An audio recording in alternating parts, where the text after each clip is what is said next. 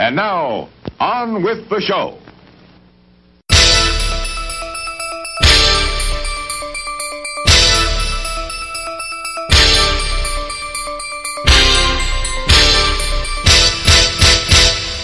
Hey everyone, welcome to We're Watching Here. We're watching here. This is Opinionated Movie Talk with Chris and Perry. My name is Chris Williams. With me, he is the pig to my frog, Perry Seibert. I was wondering where you were going to go with this week. I'm good with that. That was good. That was solid. There were only 25 characters to choose from. So. I know. You picked none of those 25. None of those 25. Nope. That little hint was a allusion to the fact that we are talking Nashville today, continuing our Robert Altman marathon, which we are doing a nice leisurely stroll through. And I am really excited to talk about this movie with you, Perry. When we get Pig here, we will be ready to record this here podcast. That's very good. It's a very good Henry Gibson. Thank you. I'm excited to talk about that. Before we get into this, we are going to start with a little bit of housekeeping. On Thursday, July 21st, this is for all our listeners in the Metro Detroit area or people who are up for a drive. Or a flight. Fly in. I mean, this will be awesome. Yeah, it's on you. Megabus from Chicago, however you can get here. Yes. Join us at the Maple Theater in Bloomfield Hills. We are going to be hosting that night's Secret Cinema. It starts at 7:30. You will not know what you're seeing until you're in your seat and that movie starts playing. But I can tell you it is from New Hollywood, which means it's after, what is that, 1963? I forget when she marks it. I think it's 68, 67. Okay, that sounds about right. It could be earlier. It's arbitrary. Yeah. But yeah, you won't know what it is. You'll get to hear Perry and I introduce it. You'll get to see us introduce it, actually. And stick around after, and there will be a Q&A with us. And it's going to be fun. You can go to the Maple Theater's website and purchase your tickets. Perry, do you have anything to maybe hint about what people might be in store for? Let me think about that. Let's do this. We are talking about Robert Altman's Nashville today, a movie with 25 prominent speaking parts, and even more actors than that. And what I will tell you is that one of the performers in Nashville is in our movie that we are presenting at Secret Cinema. All right. That sounds good. So we hope you'll join us for that. Before we get into Nashville, Perry, it's been a minute. What have you been watching? I have finally got to dip my toes in the 2022 Sundance films. Nice. And so I wanted to give a shout out to Good Luck to You, Leo Grand, Emma Thompson's new movie. This a 2-person chamber piece about a 63-year-old widow who has played by Emma Thompson, who's had a very unsatisfactory life to this point. And so in order to expand her horizons, she has hired a male sex worker. And it is an hour and 37 minutes of two people in a room together. The film takes place over the course of their 4 dates. Can you hear the air quotes around dates? And it's really great. It's the kind of movie I am very prone to liking. It's very enjoyable talk, 2 spectacular performances. The actor who plays the sex worker is Daryl McCormick, who some of you might know if you're a Peaky Blinders fan. Shout out to Peaky Blinders, season 6 now available. It's just really enjoyable. It's just a really wonderful script. It's like clockwork. It's nothing. It's not gonna shake your world.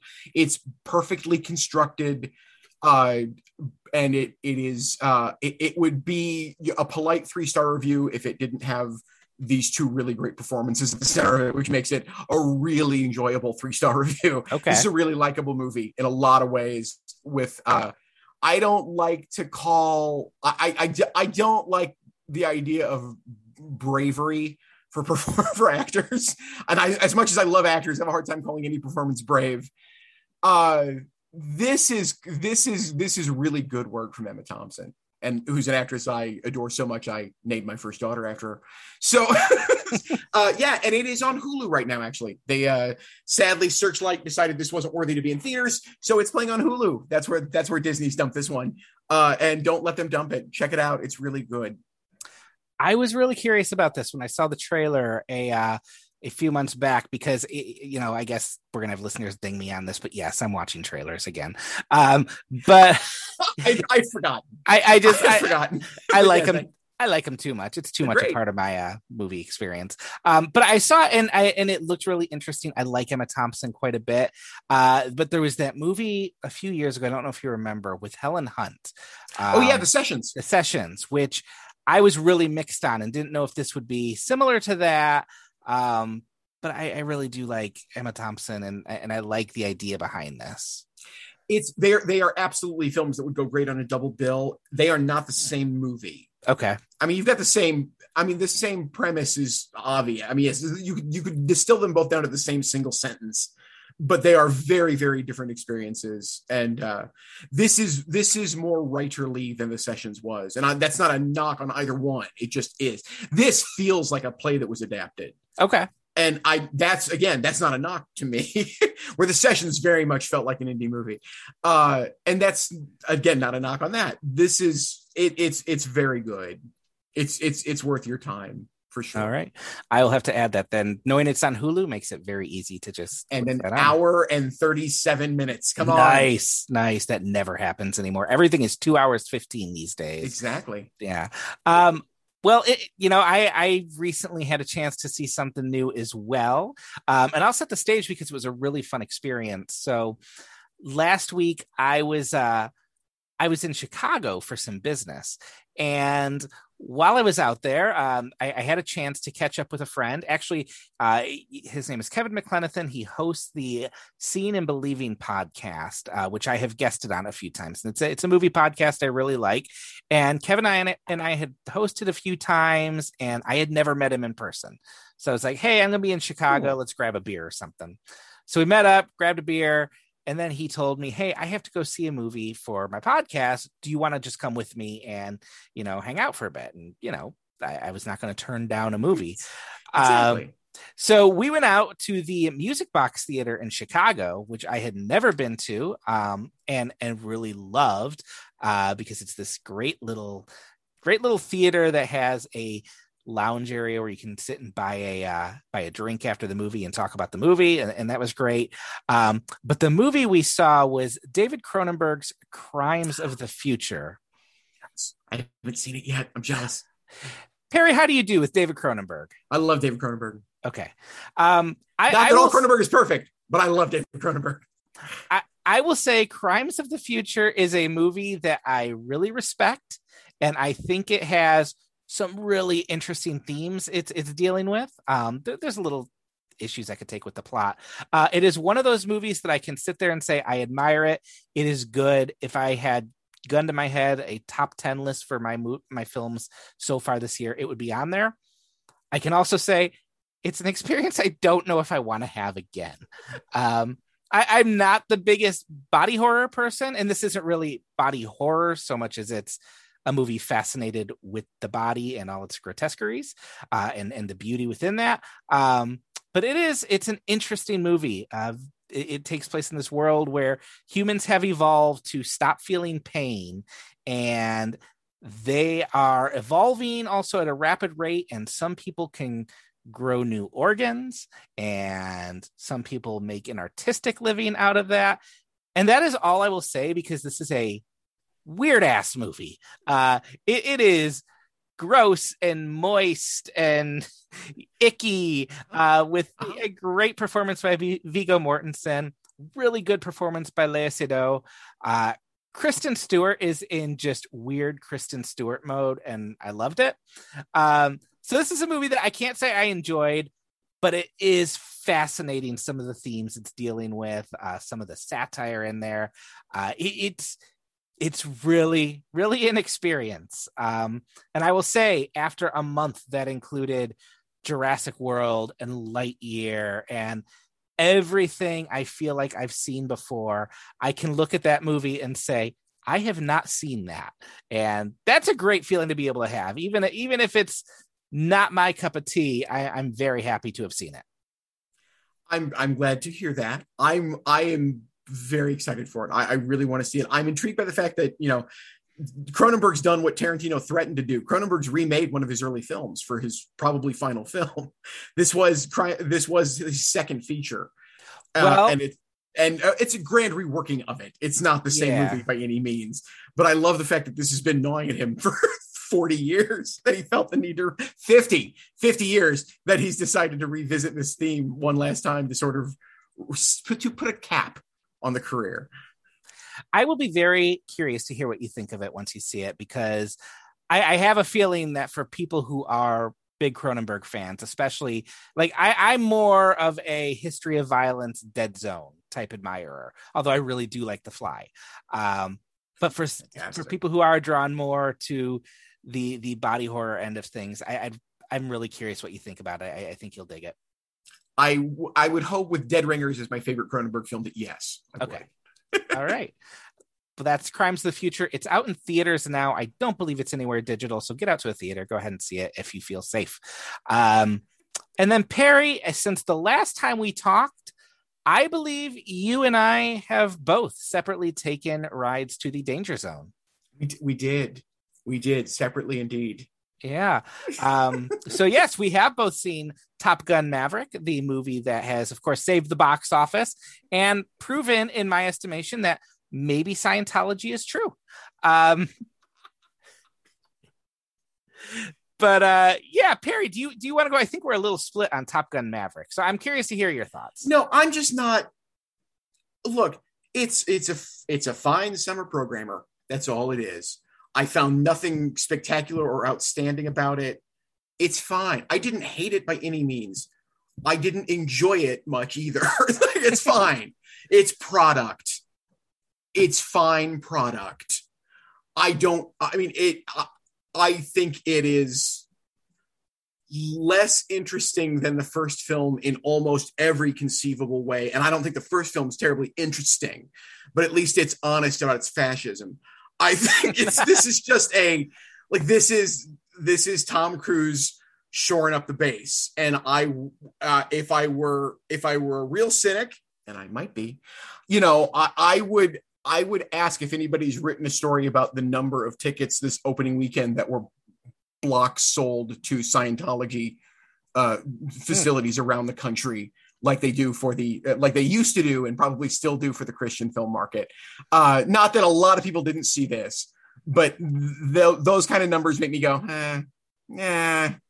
You don't think I'm that curious many people? If that's real. I'm curious if that many tickets might have been sold. I don't know if that many people actually saw it. I don't know, because I will tell you, I know so many people who they don't go to the movies anymore, family, friends, things like that. They made a point to get out and see this. And I swear it's like been a transformative experience for them. Like to them, it's like, oh my gosh, this is the movies that I missed. And I don't feel quite that way. We're probably more in line than I would have thought, because I do think it's a very, very solid, entertaining movie. I had a really good time with it. I will admit my expectations were really low because I had just revisited Top Gun, which I don't like. And I was really bothered by the fact that movie is basically 2 hours of who can be the best in school. Is what that movie is, with five minutes of war packed on. It's really like I remember thinking it just would take a nudge in a different direction, just a slight one, to make Top Gun the Air Force or Navy equivalent of a police academy movie. Absolutely. It is a hijinks sex comedy taking itself way too seriously. Yes. And that is the first Top Gun for me. So I really like that with this Top Gun, they decided to make it a Mission Impossible movie. And it actually has stakes. There's actually the fact that, we have to train people or they're going to die. And I know there's not real stakes. Like, Tom Cruise isn't going to die, but there's a little bit of tension there that I thought went a long way. I tend to like Tom Cruise on the screen. So it was fun to watch him. I loved the jet fights. It surprised me. I enjoyed it. I can't say I thought about it too much afterwards. That's the thing that's killing me about everybody I've talked to. Even the people who tell me this is so good, I'm like, They don't say that 3 days later. No one remember. You remember it is the worst aspect of the Maya Angelou quote, right? You remember how the movie made you feel. Mm-hmm. You don't remember what it actually did. You don't remember if it was any good or not, but you remember how it made you feel, and that's fine. I don't want to sound like I'm not yucking anybody's yum here. It's solid product, but oh, come on, that love story is a joke. Jennifer Connelly has always been a really weak actress. She still is. And the story itself is terrible. Why are we doing that extra scene where he comes back to the bar at the end and she's not there just so later she can show up? The very next scene, like, why are we wasting time with this? No one cares about the love story. Nobody remembers Kelly McGillis was in the first movie, though that's a way more interesting love story. Not that it's an interesting love story, but it's better than this one. Why am I supposed to care about this character I've never met before when they have a past? No. Miles Teller is a poor stand-in for Anthony Edwards. He looks like Anthony Edwards. I'm not saying I'm not saying he's not realistically Goose's kid. I'm saying acting-wise, I missed Anthony Edwards. I missed Val Kilmer, both literally and figuratively in this movie. And I'm like, this is what? Okay, great. If you need the nostalgia trip, great. I don't know what this movie's saying at all that the first one didn't cover. If now cover your ears, people, for 2 minutes. If you're one of the people who didn't see this, as soon as he doesn't die, the movie's wasted. I mean, the movie's a waste of time if either he's got to die to rectify the shit he's felt for 30 years, or Goose's kid has to die. And the tragedy is he's going to keep making this happen. Either of those are way more interesting than what happens here. I kind of want to see the Top Gun series where Maverick just randomly gets his friends killed and just like swears to do better next time. Yes, that would be fascinating. But that ain't this movie. And this movie is not fascinating. There's no furthest adjective from this movie. I'll admit I had a really good time with it. I liked it. I understand it. I will also say one thing I remember thinking getting out was, I don't know how much is covered by, how much of it is due to the fact that, yes, I really enjoyed what was happening in the moment. And I'll stand by my review of it, but also how much of it is due to the fact that, I was seeing a big summer movie where actually all the characters were human and not CGI creations. Yes. I mean, that is one thing where I was like, it felt like watching an actual movie as opposed to, a video game or a comic book or things like that.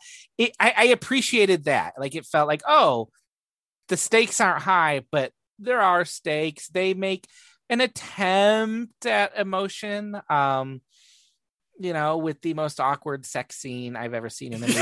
Like, just like them cuddling. Whatever there, but you go 2:15 movie time on this runtime on this movie, right? And you don't give John Hamm anything interesting to do. That's I can give you no other snapshot for what this film doesn't do that it should. You've wasted John Hamm, who's up to whatever you want to give him to do. He's there to be the "you can't fly like that" guy. That's all he does. That's all he does, and it's a waste. I don't approve of you. I don't approve of you, Maverick. Yeah. Do I respect you? Yeah. I'm like, oh my God. He would do that same delivery on 30 Rock. And to comedic effect perfectly. Yes. Like this, it's just like, no, you don't get how ridiculous you are. And so I know I'm not, I understand. I'm not saying it's a bad movie. I'm saying it is product and it is forgettable. And I'm really glad if anybody had such a time that they will remember it, that they saw it and had a great time. Fantastic. I didn't. I will say it looks like a masterpiece after Jurassic World Dominion. I would believe you. Yes. I would believe you. Tom Cruise and an airplane have more genuine chemistry than Chris Pratt and Bryce Dallas Howard. Well, Bryce Dallas Howard is almost as inanimate as an airplane. So that makes sense. And Tom Cruise, for all his problems, is a more interesting screen presence than Chris Pratt. So yes, that all tracks for me. Well, praise Xenu, we got to talk about Top Gun. I'm very happy about that.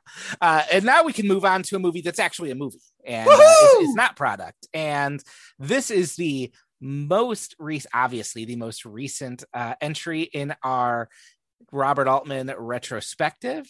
We are making our way through this very leisurely, but I'm enjoying that because it means I have a long time to be watching Robert Altman movies, which are all new to me. And I am loving this so far. And so this week we are talking about 1975's Nashville, the drama, comedy, satire that has a musical that has a cast of 25 people. It is a look at 5 days in Nashville in the days approaching a presidential primary as people throughout the industry, hangers-on, celebrities, politicians, lawyers, all go about their business. And that is the best way I can summarize the story of this movie, because that's basically the story of this movie. It is. Yeah, there's not really a story. Yeah, there are dozens of stories. Right. Yes. There's not a story. Right. Correct. There are dozens of stories. But yeah, so this was my first time seeing it. I'm assuming you've seen it multiple times before. I have.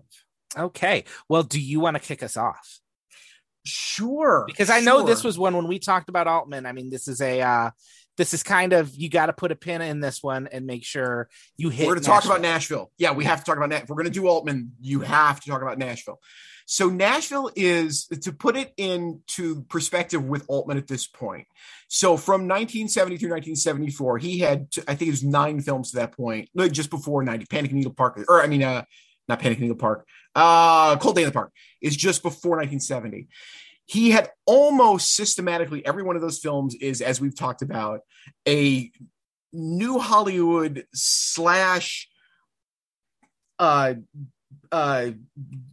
counterculture take on a classic genre of film.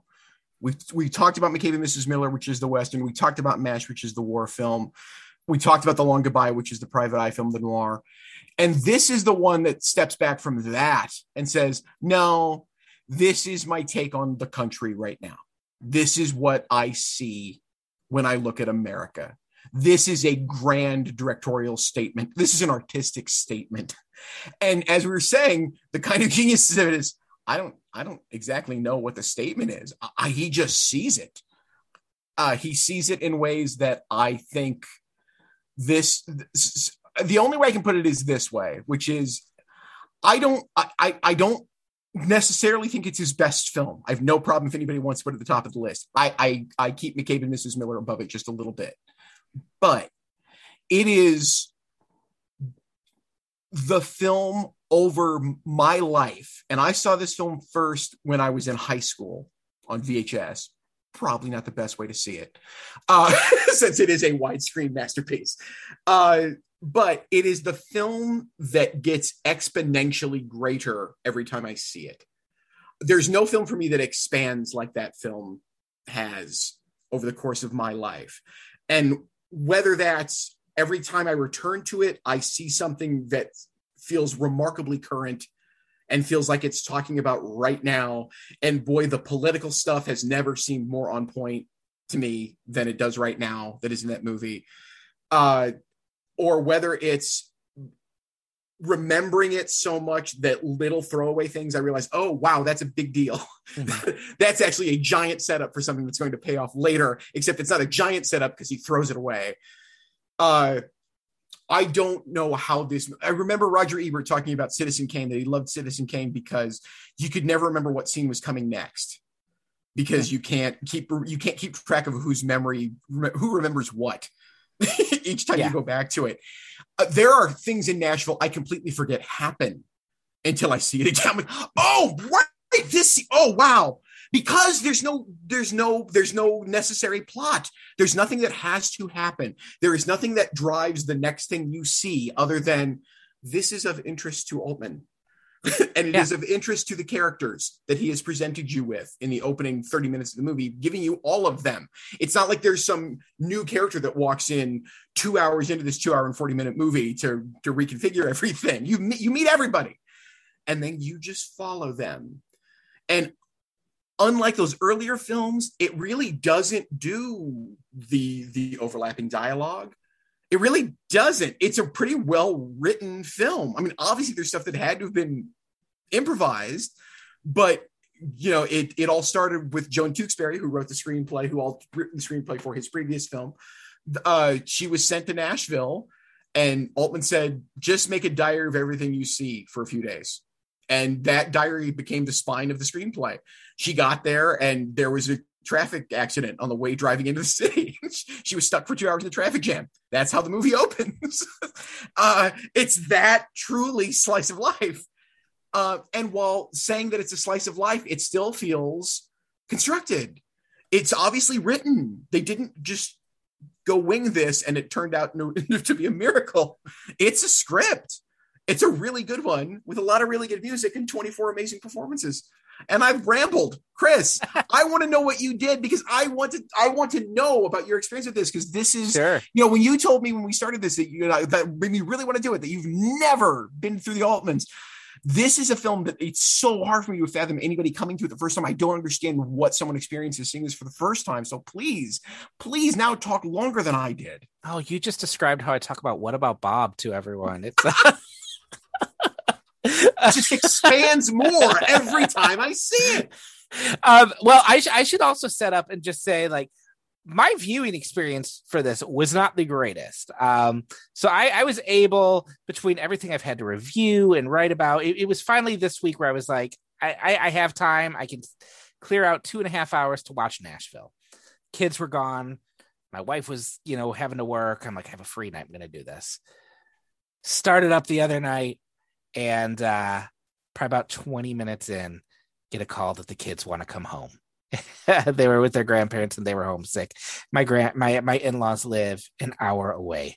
So I had to do a 2-hour round trip to pick up the kids. And it's funny because my wife was asking me, well, what are you watching? Because I was telling her I got to watch a movie.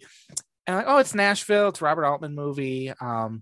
And she's like, is it good? And, about 15 minutes in, I'm like, I don't know. Because I don't know what this movie is. I can't tell what's happening. And then things just kind of happen. And I don't know who anyone is, which is the way I feel at the beginning of a lot of Robert Altman movies. Yes. And I'm like, I don't know. And I genuinely thought, I'm like, is this going to be the one of these that I don't care for much? So I finally got some time last night where I was like, all right, I had divided it up. I'm like, I'm going to watch half of Nashville last night. I'm going to watch, the rest on my lunch hour and just finish it up. Finish the movie in one set. Yay! Because, oh my gosh, I mean, this is a movie that it isn't, like you said, it's not about one thing. There is not a, single plot driving this, but it is this sprawling tapestry of all these interconnected characters who it's weird. There's a cast of 25 main characters in this. And I feel like by the time the movie ends, you have a good idea of the internal lives of most of these characters. They are real and they draw you into their little stories, even if they sometimes, like, if they're not movie length stories all the time. They are little vignettes a lot of times. And yet you're so drawn in to the individual stories, while there's still this big picture that you are aware of the time and place, the political climate, the way the music industry kind of moves everything in Nashville and how it's intertwined with politics and capitalism. And it's just like, it's immersive in a way few movies are. Like, it feels like there is a whole world there. And when we were texting today to kind of set up our recording times, I mentioned that, it's a really good fit for this week because we're coming up on the 4th of July holiday. We are. I don't know that I have seen a better movie about America. Just in all its flaws and complexities, but also very hopeful and empathetic as well. Like, there is a mixture here of sincerity and cynicism that just goes well. It shouldn't go that well together, but it does. I mean, it's great. And I want to talk about something you said. You talk about how it is this flowing kind of, it feels improvised in many ways, but you're also aware the whole time how good the technical execution is. Oh yeah. Just the sound design first and foremost, which it feels like a culmination of everything we've been talking about for the last few months. It feels like, there's that bar sequence at the beginning of McCabe and Mrs. Miller, where you're kind of picking up snippets of conversation here, snippets, and you don't hear everything, but you hear enough to know the gist of what's going on. And there are full 20-minute scenes like this in this movie, but they're all rolling into the next scene, and the sound will bleed over into the next scene. And then there's a sequence at the Grand Ole Opry where everyone's watching a performance, but then that performance is also being heard on a radio when it cuts away to another character. So it's uniting everyone. And it can almost seem like it's overwhelming to hear all these conversations, but Altman's also so good at just doing kind of a slow track around the room where you hear all these people talking and then focusing on one or two characters, and they're the people you're with for the next 5 or 10 minutes. And then it cuts to another thing. And I was just very aware of how well put together it was, even as I felt like, oh, this feels just very much like it's happening right in front of you. It's a fantastic movie. I'm really, it's probably my favorite of the series that we've done so far. Then it will probably be your favorite Altman film. Okay. This really is one of those moments where as you said, everything a director has been working on comes together into a genuine masterwork. I hate phrases like that. I've really grown to hate the word masterpiece. But this is, he already had at least one in my book. To his credit, in my book he had about 3. But this is the grand statement. And as I've gone back to it over the years, and I don't know how many times I've seen it now, 8 or 9 probably. And again, that's over 30 years. I don't watch this every 6 months or anything. What strikes me as, and I'm sure it's my own need to find some sort of, grand unified theory of it all, is I like to think of it now as he uses the music scene in Nashville as a stand-in for the movie business and what movies could do in 1975 and what popular art in general can always do. So that's why it doesn't matter that it's, what it is. It's music this time around. But that, he does capture all of the people who are the stars in this world, and all of the people who really want to be stars in this world, and all of the people who are really talented who just like to perform, and all of their personal problems, leading to, this moment that echoes so much of the recent history, recent for 1975, and to have it end, with songs still being sung. Like, it is still this sort of, and at no point, as ridiculous as some of the songs are, and not all of them are, we're never invited to belittle the performances or the songs. Like, the art, and I'm using that word in quotes, is kind of sacred, even as ridiculous as some of it is. You might be more inclined to laugh at the opening song that you hear Henry Gibson sing, this very uber patriotic song about the bicentennial, but there's nothing in the movie that tells you should laugh at that.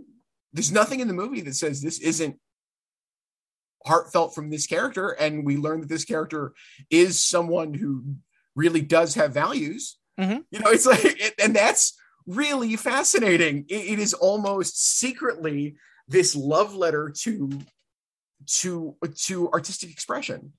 Yeah. And I think that that's something that you don't find in any other Altman film. And it might be the thing that makes it more singular than anything else in his filmography. The music is so fascinating because, and from what I understand, they basically built a lot of the script after understanding what some of the songs would be. And so there's a little bit of shading of the characters that are taken from their songs. And there is this question of how much of it is an act and, how much of it is sincere. But Barbara Jean's songs really inform who she is. This kind of, she can seem kind of like a diva, but she can also seem like she's someone who's really has issues that need to be dealt with. She's and unwell. Her songs, and her songs bear that out. The scene that I think it really just fascinating how this movie burrows into its characters and makes you feel for them is the scene where who is the bad singer? Oh yes, Llewellyn Gay. Yes, Llewellyn Gay. When she has the scene early on where she gets up at like an open mic night or something, and she sings, and she's awful, right? And it's almost played as comedy, like absolutely, like, oh, that's funny. She thinks she can sing, she can't. But then later in the movie, when she is invited to sing for a bunch of men, and you see that they realize she can't sing, and it's a joke against her, and it leads to a moment that is so degrading and hurtful, and you're almost implicated for laughing earlier. Oh yeah. And this character who starts off as kind of a comic relief is really humanized by that end scene. Like it's a hard scene to watch because you feel dirty after it. Oh yeah. And then the knife gets twisted one more time after that. Yeah.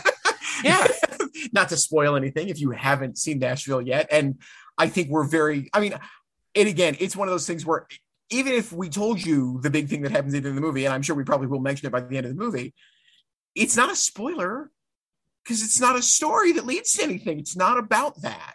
No, I felt like one of the things I thought watching this is all these characters feel like they had, a good 30 or 40 years before the story took place. Well, some of them had like 20 years, but they're going to go on tomorrow and have a whole other story that exists beyond the frame. Like it's just this little snapshot. I'm looking at my notes here too. I think the political thread is interesting because politics isn't really the point of this movie, and yet it is the fabric of this entire movie, right? Like it's everywhere in there. It's that constant sound when they're not singing. That is the constant soundtrack in Nashville. Is this van, with a third party candidate, the replacement party who wants to outlaw all lawyers. Wants to change the national anthem because nobody knows the second, third, or fourth verse. Yes. and because Christmas smells like oranges. And it does. It does. But it's funny because I wouldn't say this has like a huge point the finger at you political point to make, but it is telling that several characters are asked to show up at this rally at the end, that they decline because they don't want to make a political statement, but they all have their price. They all have their reason for showing up at the end. Sure. And it doesn't turn out great for them. But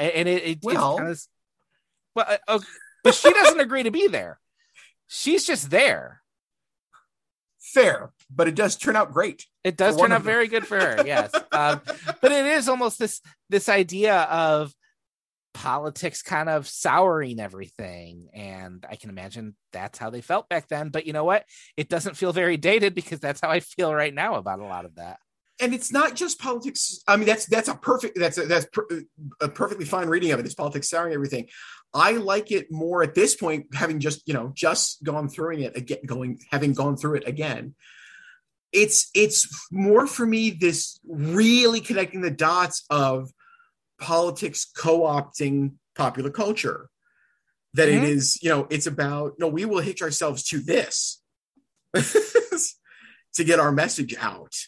It's no longer, this film abandons the thought of any sort of traditional political campaign.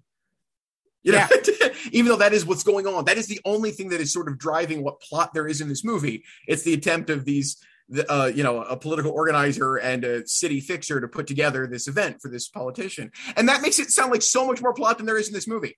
That again is completely reductive. It makes it sound like a different movie than it is. But that's what's happening over the course of this 5 days. And I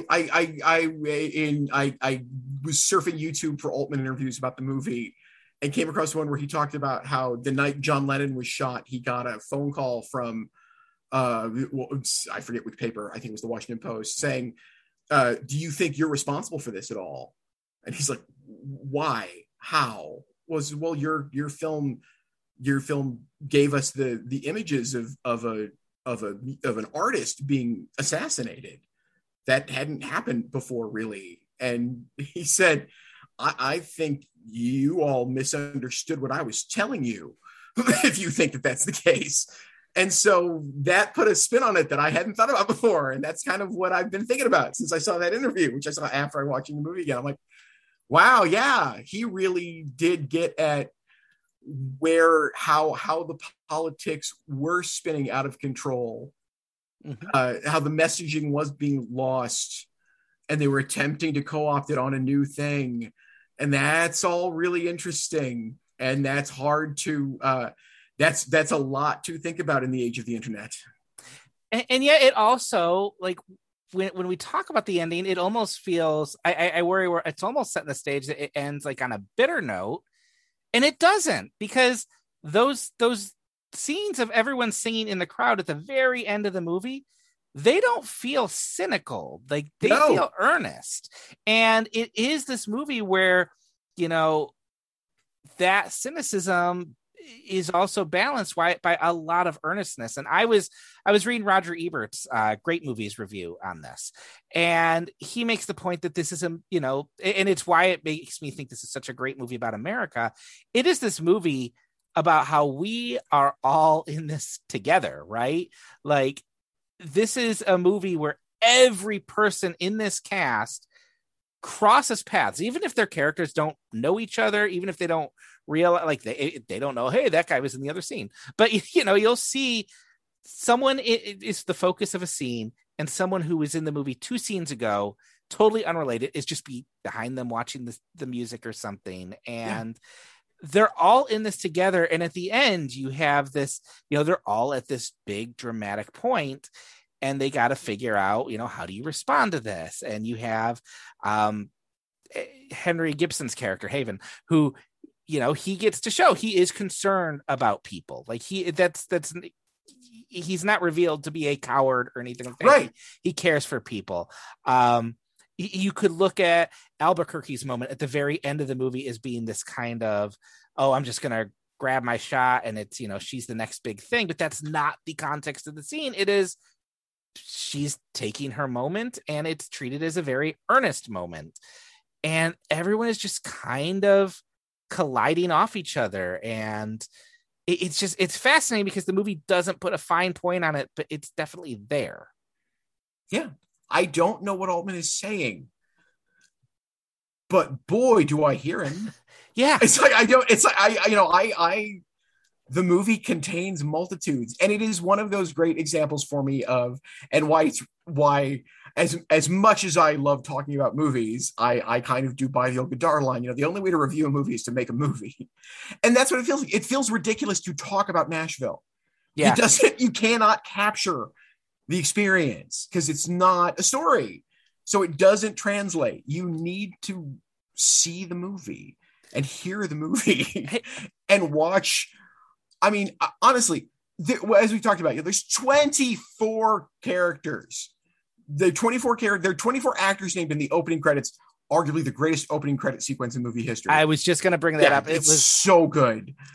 It's so good. And, I would easily, 12 of them, you could say your favorite, and you're right. Like, everybody's so good. Everybody's so good. And everybody gets, not, like you were saying, not even necessarily a scene, but everybody gets at least a moment where you're like, oh yeah, I know who that is. I understand exactly why they're here. I understand what they're doing here. I'm look forward to seeing them show up later at some point in something that's going to go happen here. I don't know when I'm going to run into them again. Yeah. And I mean, everyone gets like, that one moment, and there's just so much detail that's packed into such short scenes as well, that informs those characters. Like, it was about halfway through the movie before I realized Keith Carradine's character the entire time he's laying in bed, he is listening to himself throughout the whole movie. And that says so much without having to come out and say he really digs himself. Yeah. That's fascinating. Or Lily Tomlin, who just, she's great in it, but she has one scene in particular where her son, who is deaf, is describing his swimming lessons. Yeah. And I can't describe what she's doing except that she is 100% invested in that conversation. And it just radiates off the screen in such a way that you understand why she makes a choice she makes later in the movie. Yeah, she's listening. Yeah. And, then you just have these other characters who some of them are just really awful human beings, like Ned Beatty, who just is awful. His character, Ned Beatty might have been a very sweet man for all I know, and I hope he was. But he was by all accounts. When you just think this guy can't get any slimier for laughing at Sue Ellen while she's having to be jeered at while she's trying to sing, and then she has to endure this strip tease, and then he makes a move on her, and he's just like, what a slime ball. And there's this whole motif too of men treating women like crap throughout this whole movie, and women fighting for their dignity against the men who treat them like crap. Yeah. Or the women who are just simply chewed up and spit out by the system. Mm-hmm. It's just, it's a remarkable film for so many reasons. Yes. That being absolutely one of them.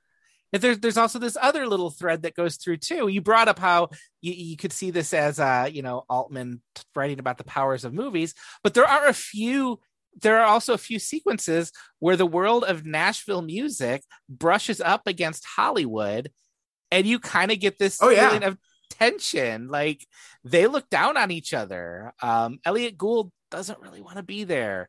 No, they don't really know who Julie Christie is, and that's fascinating too. And from what I understand, it was just that Elliot Gould and Julie Christie were in town when they were making the movie, and they dropped by to visit. They dropped by to visit Bob, and Bob said, "You want to do something?" And I'm like, "All right, sure."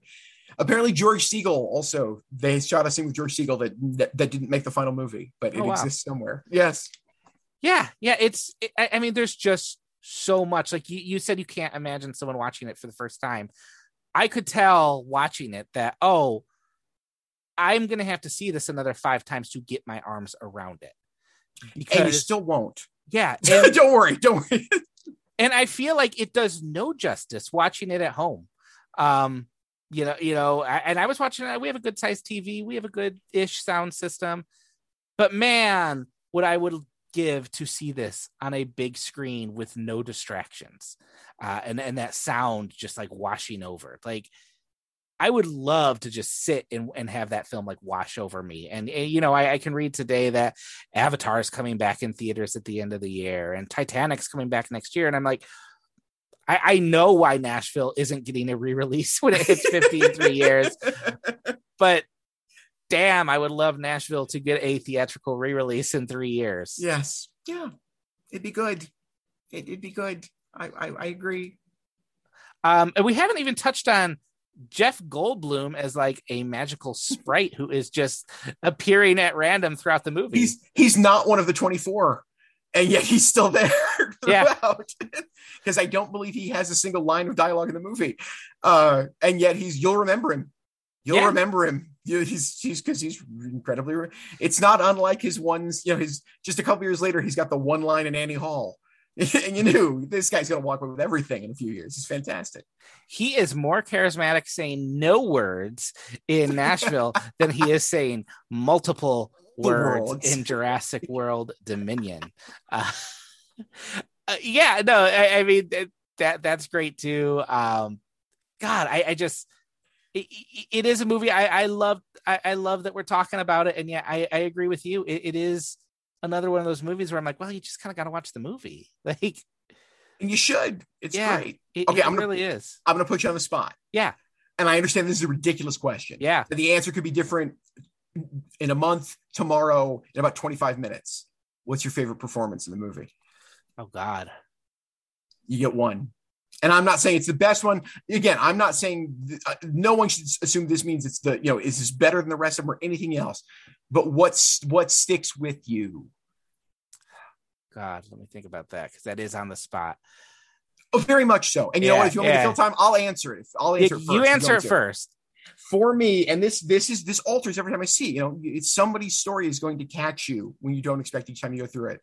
But the last 2 or 3 times for me, it's Ronnie Blakely's turn as Barbara Jean. It's not to ignoring the fact that she wrote all of the songs she's performing, and those are the best songs in the movie. With full apologies to I'm Easy, I think all of those songs are more interesting and better than I'm Easy, and I like I'm Easy a lot. And you don't worry, and that don't worry me. Both of those written by Keith Carradine are excellent. But the Ronnie Blakely songs sound like they really would have been country hits.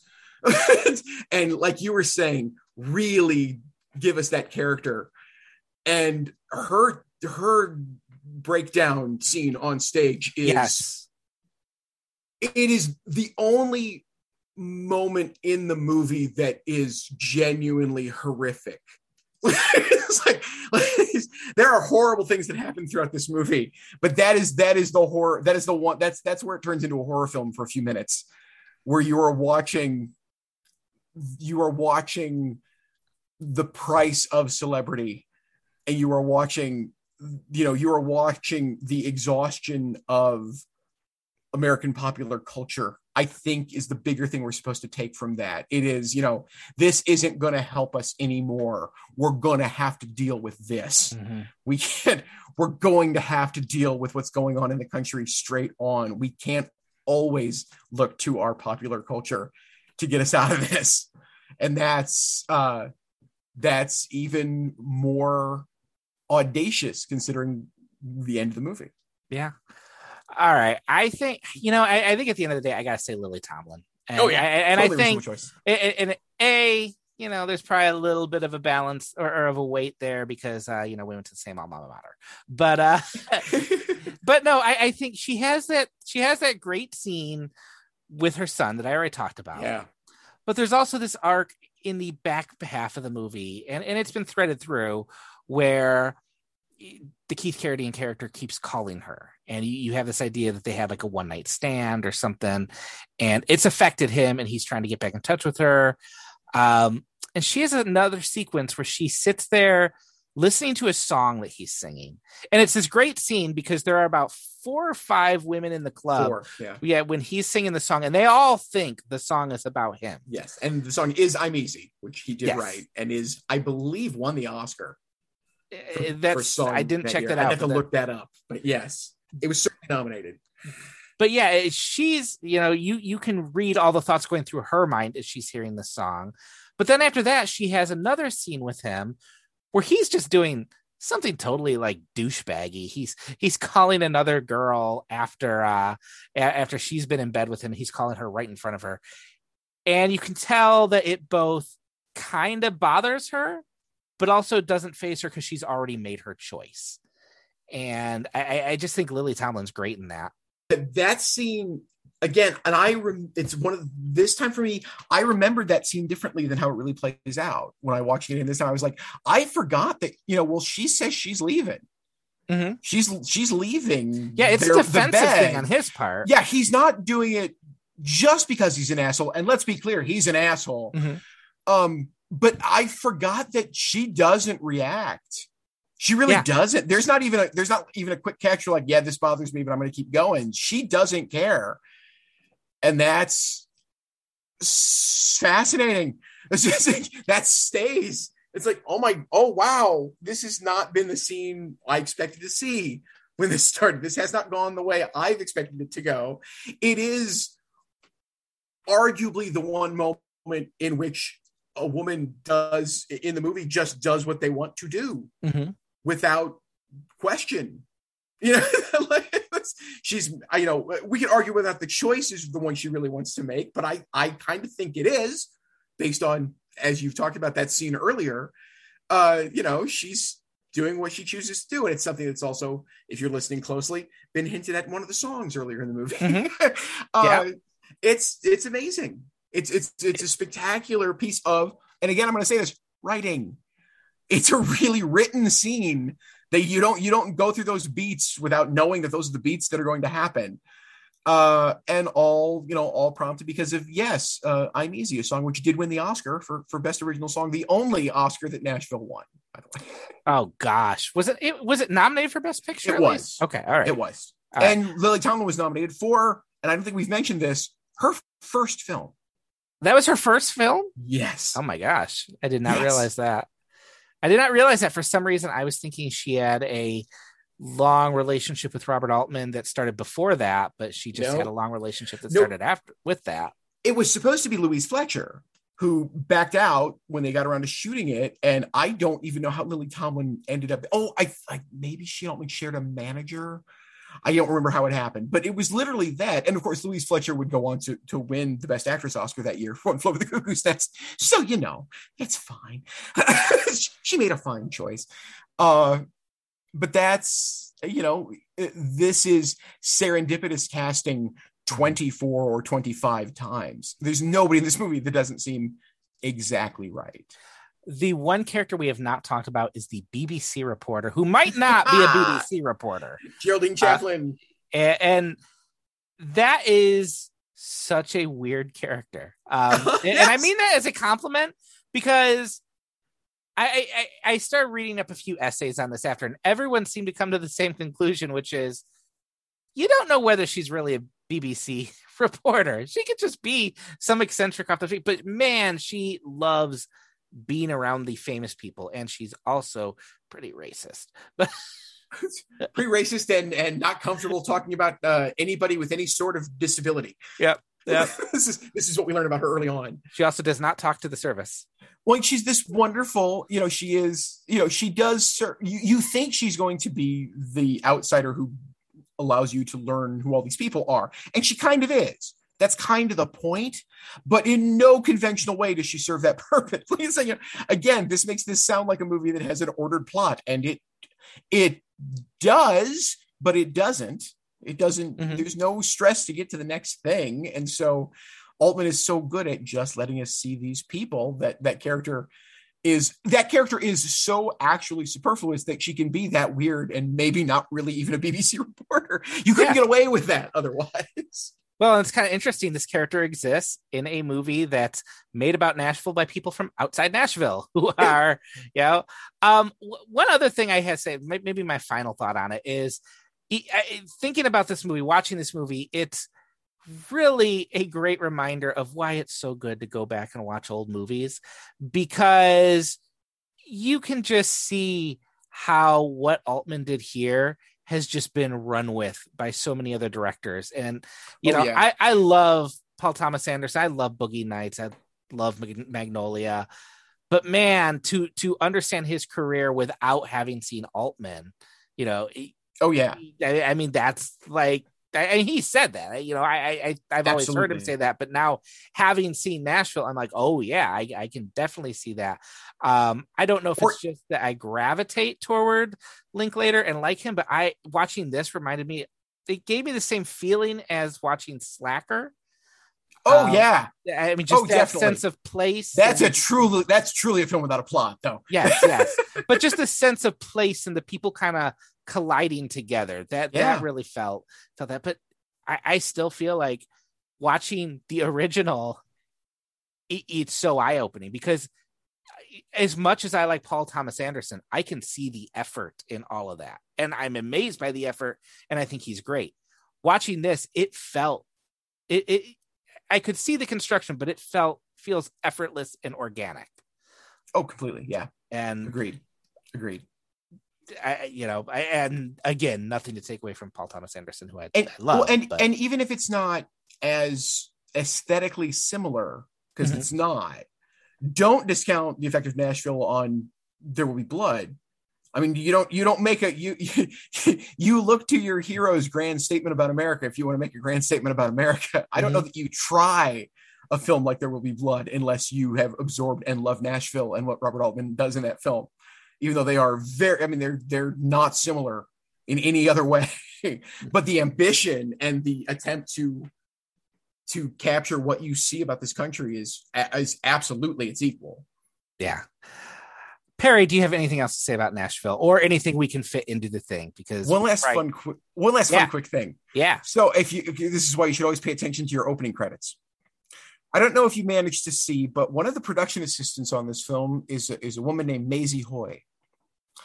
And Maisie Hoy would go on to, she was a sometime actress, and she was a production assistant on Nashville, as I said. She would become an editor.